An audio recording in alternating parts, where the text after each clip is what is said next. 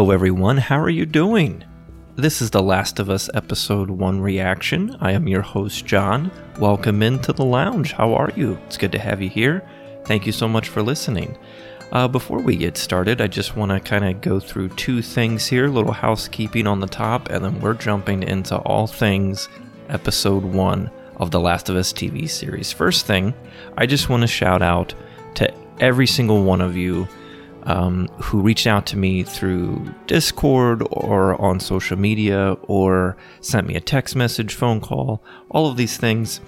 After the last episode that I aired, which I think was last Wednesday, just kind of giving you guys an update, an apology, and an announcement, I believe is what I called it. I had so many of you just reach out and ask how I was doing and ask if I needed anything, and just kind of wanted to check in on me, and I can't tell you just how thankful and grateful I am for that. That was just kind of unexpected, and I greatly appreciate it. Thank you to all of you who reached out. Sometimes when you sit down and you make these goofy little shows and you make these podcasts, you really don't understand or know really kind of the magnitude of like how many people might be listening and how many people might resonate with something that you say on the internet.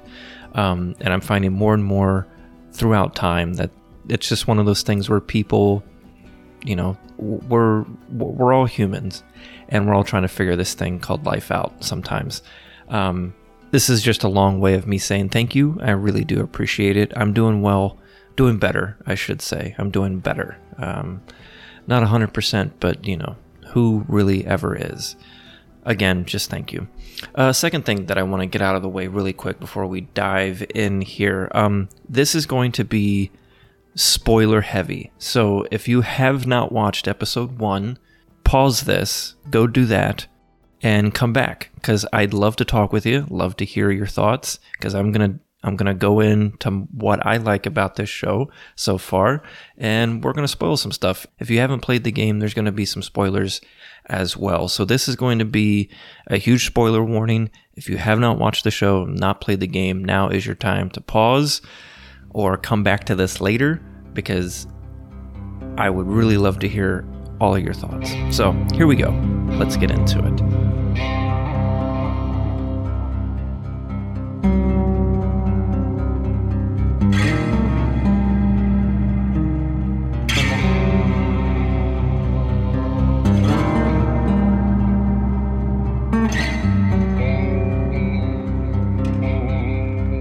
All right, so this show was awesome. It was awesome. I thoroughly enjoyed myself. I enjoyed my time with this. This was really good. 85-minute runtime, that's pretty damn good. I was thoroughly just on the edge of my seat the entire time. So let's get into this a little bit, because I kind of wanted to do this in the style of a good, bad, and ugly, so to speak. Let's start with the good, shall we?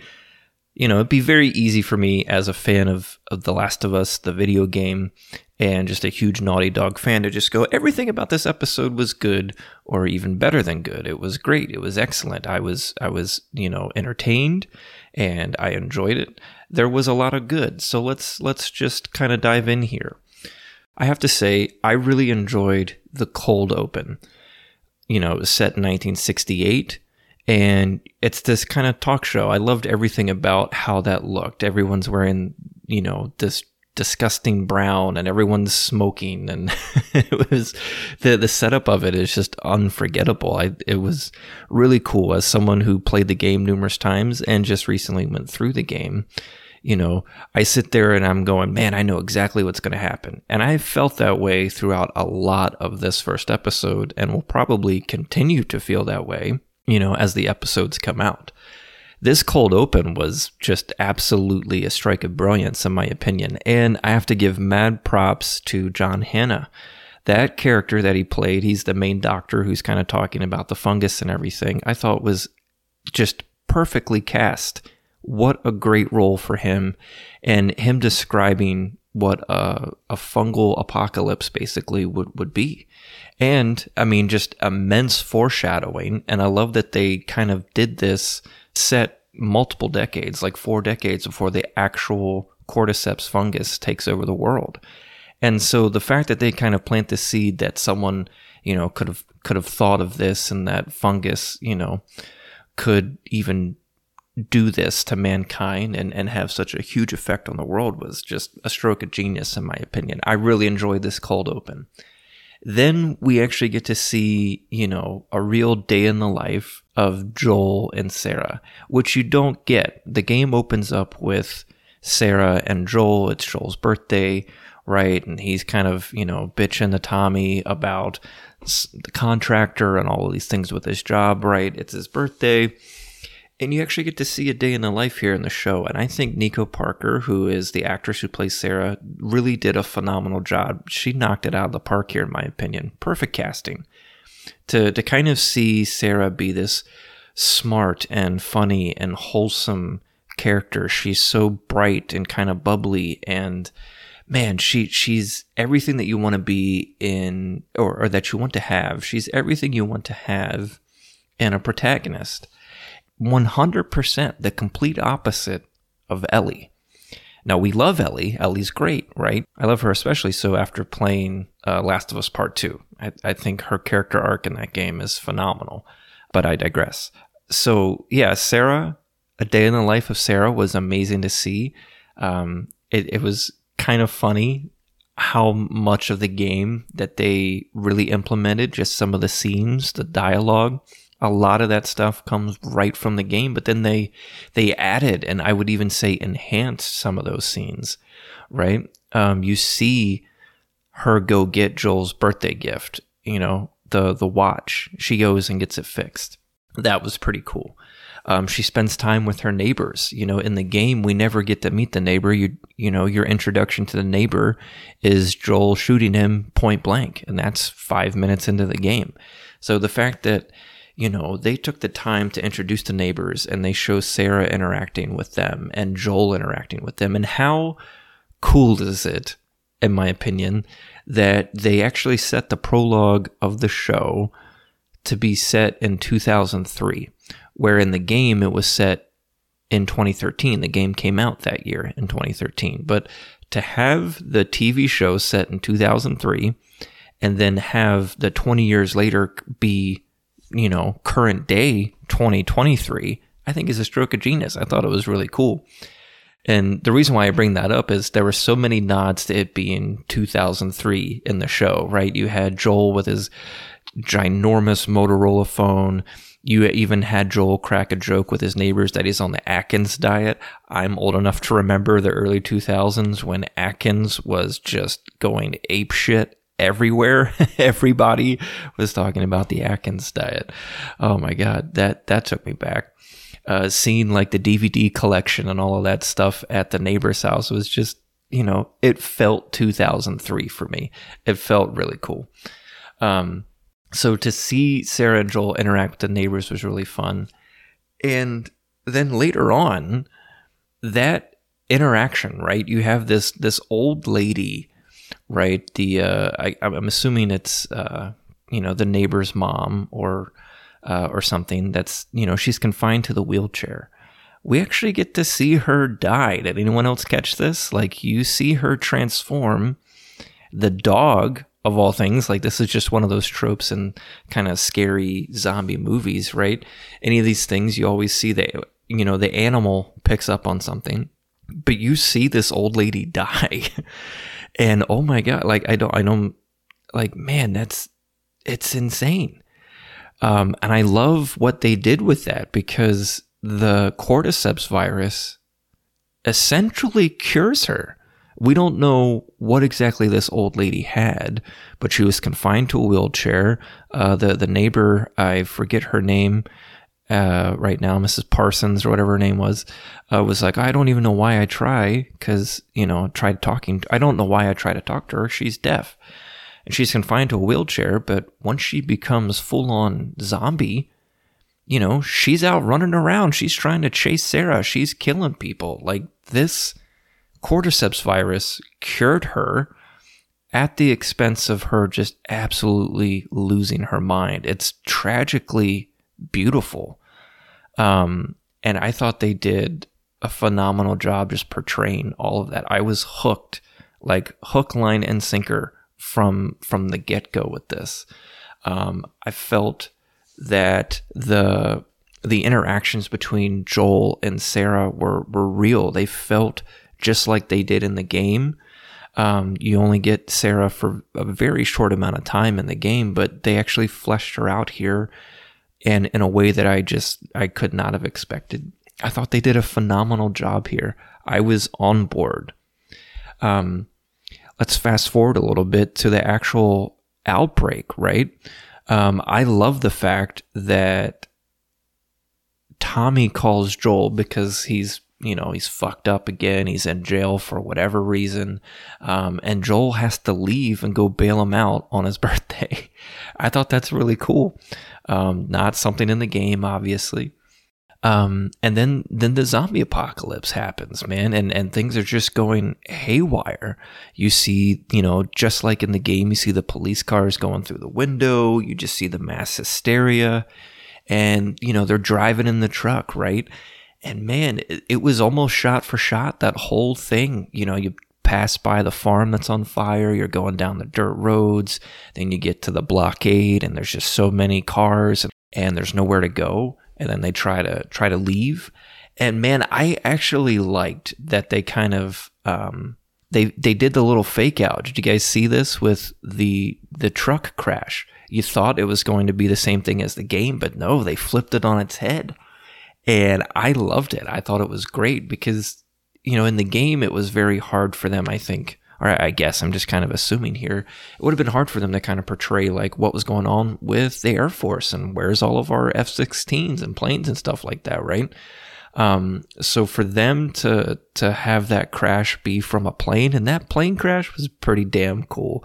I gotta say, that was 10 out of 10 in my book. And then to have Joel and Tommy get separated thereafter by a car crash, I thought felt real. Like it felt like an actual scenario, something that they could have, that it was something that could have happened in this world. It was something that made sense.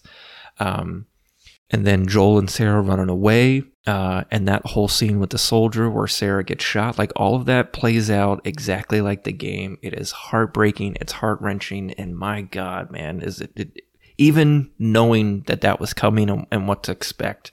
Oh my God, man, it still hits super hard. I was sitting there watching this next to my wife, and she's like, oh my God, did she just die? And I'm like, hell yeah, she did. Like, this is what happens. This is what turns him. And he kind of loses his humanity at this point. And then we really get thrown a curveball here, which I really like. That 20 years later, I'm sitting there expecting to kind of have that after fight scene with Tess. Like there's an energy to that scene in the game where it's like they kind of got off on the wrong foot earlier that morning or the night prior, where there's like a little bit of animosity and a little bit of like grittiness to it, where they're kind of angry with one another, but there's still feelings there. And then the TV show just flips that on its head. You get to see Joel as this black market kind of drug dealer, and which he is in the game, but you never see him smuggling the drugs. This is, in the show they show him with, with a soldier. He's kind of making friends with the soldiers.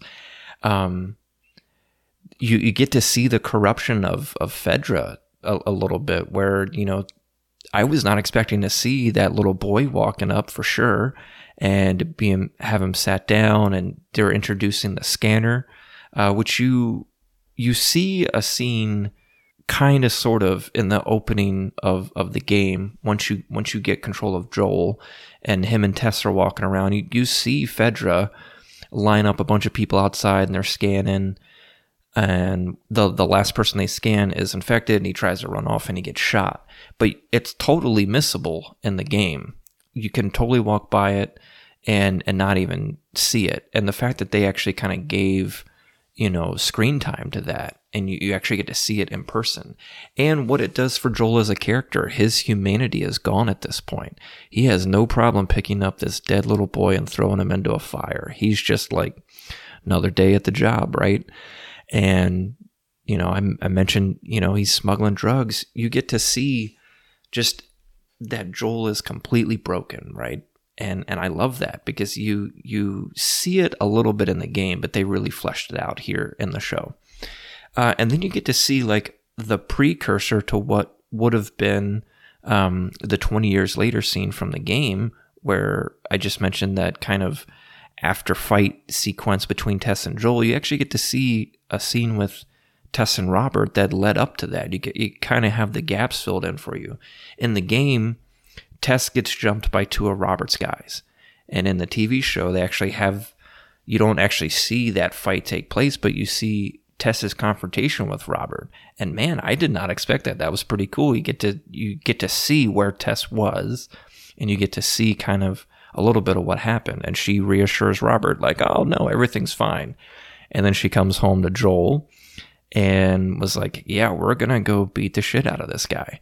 And I thought that was great. I love that they even kind of had a little moment where Tess crawls into bed with Joel and kind of gives him a hug. Like it's hinted at throughout, the opening portions of the game that they're kind of romantically involved. She's definitely, the boss. She is the brains and Joel's kind of the muscle. That's just kind of their dynamic. And I like that they kind of gave that kind of romantic side a little bit of a kind of a nod there. But you also get to see something in the scene that follows where Tess goes, hey, I told Robert you weren't going to mess him up, but I really want you to mess him up. I'm kind of paraphrasing there. But Joel is kind of like this Frankenstein monster. He's this kind of emotionless dude who is just kind of the muscle. And he's kind of, he's lost track of his humanity. And as soon as Tess says, hey, the deal went south and, Robert sold our battery, he's ready to go like to the mattresses, man. Like he's ready to go fuck some shit up. And I'm kind of with him, right? But Tess, has this beautiful scene where she's like, hey, take a breath. It's fine. It's good. We can do this, but we're going to need to be calm. And she seems to be that one person that can kind of get through to Joel and kind of calm him down. And I love something that they added here. In the game, Joel and Tommy have parted ways. They had a huge argument. And something that they've added to the TV show here, which actually makes sense to me in the world that they're creating here, is this kind of radio kind of deal where, Joel goes into this guy and he sits down and goes, I need you to radio my brother. Again, I'm paraphrasing here. We know that, Tommy's in Wyoming, which is true in the game. And in the show, it's like, yeah, he's in Wyoming, but we haven't heard from him in 3 weeks. And so Joel is now on a mission to go find Tommy. And so there's a sense of urgency. He needs this car battery. He's trying to go see and make sure that Tommy is okay.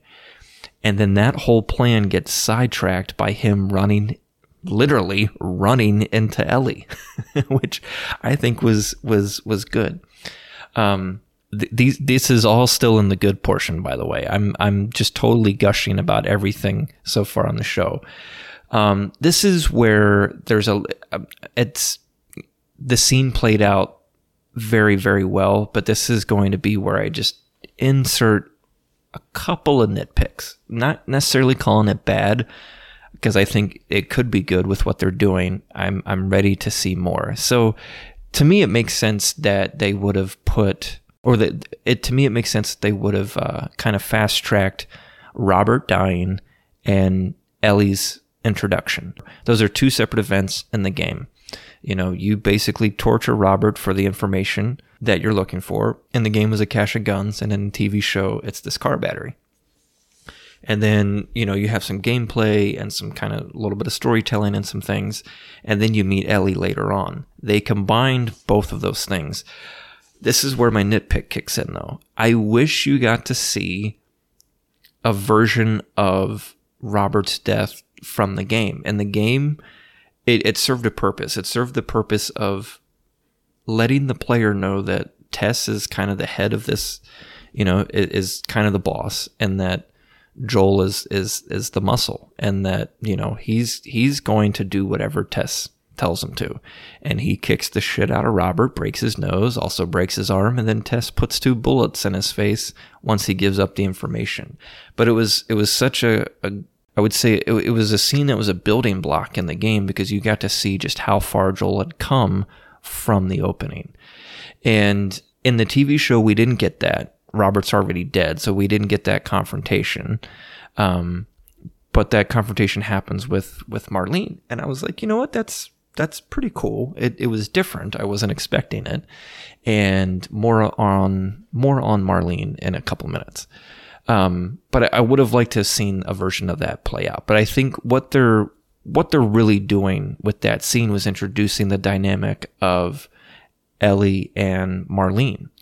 Marlene, and this is known throughout, kind of the story of the game and some of the supplemental stuff, like the comics and things that came out about The Last of Us. Marlene has looked after Ellie since she was a baby. Marlene was friends with Ellie's mom before the outbreak. So pre-outbreak, this was an existing friendship between Ellie's mom, whose name is Anna, and Marlene. And when the outbreak started, Marlene had made a promise to Anna that she would take care of Ellie. And Marlene is the one that placed Ellie in kind of the military boarding school. And that's where that scene plays out in the TV show where Marlene says, I'm the one that put you in there and I knew your mom. So that's kind of a callback to some of the supplemental stuff. You didn't necessarily get it in the game, but I thought that it was cool that they kind of paid homage to that here in the show. And I think that they're building more on Marlene and Ellie's relationship. There's a lot more there that I think that they're going to uncover in the next couple episodes. This next thing is not necessarily a nitpick, I think, but I'm interested to see how they're going to explain how someone gets infected. Because we saw the old lady in the wheelchair get infected, right? And in the game, and it was a huge thing in the game where it was spores. If you've played the game, you know what I'm talking about, because anytime spores showed up, whatever character you were, Joel, Ellie, Tess, it didn't matter, you'd put on a gas mask. Now, obviously, for sake of TV, you can't have all of your characters running around in gas masks. It's problematic. You won't be able to hear what anybody's talking about.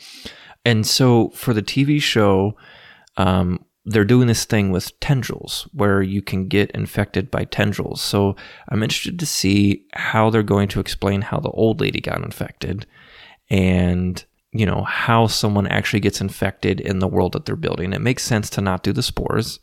So how does someone get infected? Again, not a bad thing, not an ugly thing, just something that I'm looking forward to. And again, I think it was genius seeing how the thing with the old lady played out. That was really my only bad. Let's get on to the ugly. This is a really quick one. The ugly is that frickin' clicker down in the subway tunnel. Man, did that thing look ugly yet beautiful. Man, just I cannot wait to see what a real clicker is going to look like in the show. Like one that they're either running from, one that they beat the shit out of with a brick, stab with a shiv, whatever they're going to do with the clickers. I can't wait to see one like in action. That's really my only ugly. So that's pretty much it, man. I really enjoyed this episode. I thought it was really, really well done. I think that it's probably the best adaptation of a video game to any type of screen to this point, and they've stayed very true to the source material to this point. So I'm excited to see more. I've definitely caught a few Easter eggs. I don't know if for any of you who played The Last of Us Part 2, did you guys actually catch the movie that Joel and Sarah watched? If you know, you know. If not, it's totally fine. There's a little Easter egg there. There were several Easter eggs throughout this. Sarah's wearing the Halcyon Drops shirt from the game. Halcyon Drops is not a real band. It was just something that they came up with for the game. There were several little just kind of callbacks to things that I really enjoyed. So let's get on with a final score here, shall we? I'm going to give this episode a solid 9.5. I'm neglecting to give it a 10 because I feel like there is room for this show and these episodes to get better, but I'm giving it a 9.5. Again, the Robert thing just sticks with me a little bit. I would have liked to have seen Joel and Tess kind of get their revenge a little bit, but I think that scene is more about Marlene and Ellie than Robert, like I said. And, again, it's not a nitpick. I'm just waiting to see how they're going to explain how people get infected. Overall, I thought it was really good. A lot of the stuff that they added, the plane crash, getting to see a day in the life of Joel and Sarah, I thought was all really good. So that's it, man. That's my score, 9.5. So please let me know what you guys think. Am I totally off base here? Do you guys disagree, agree, whatever? Would love to hear about it. Reach out to us on social media. Join our Discord. You can find us at VGL_podcast, and the Discord link will be in the show description below. So appreciate you guys for listening, and I will see you guys next Tuesday.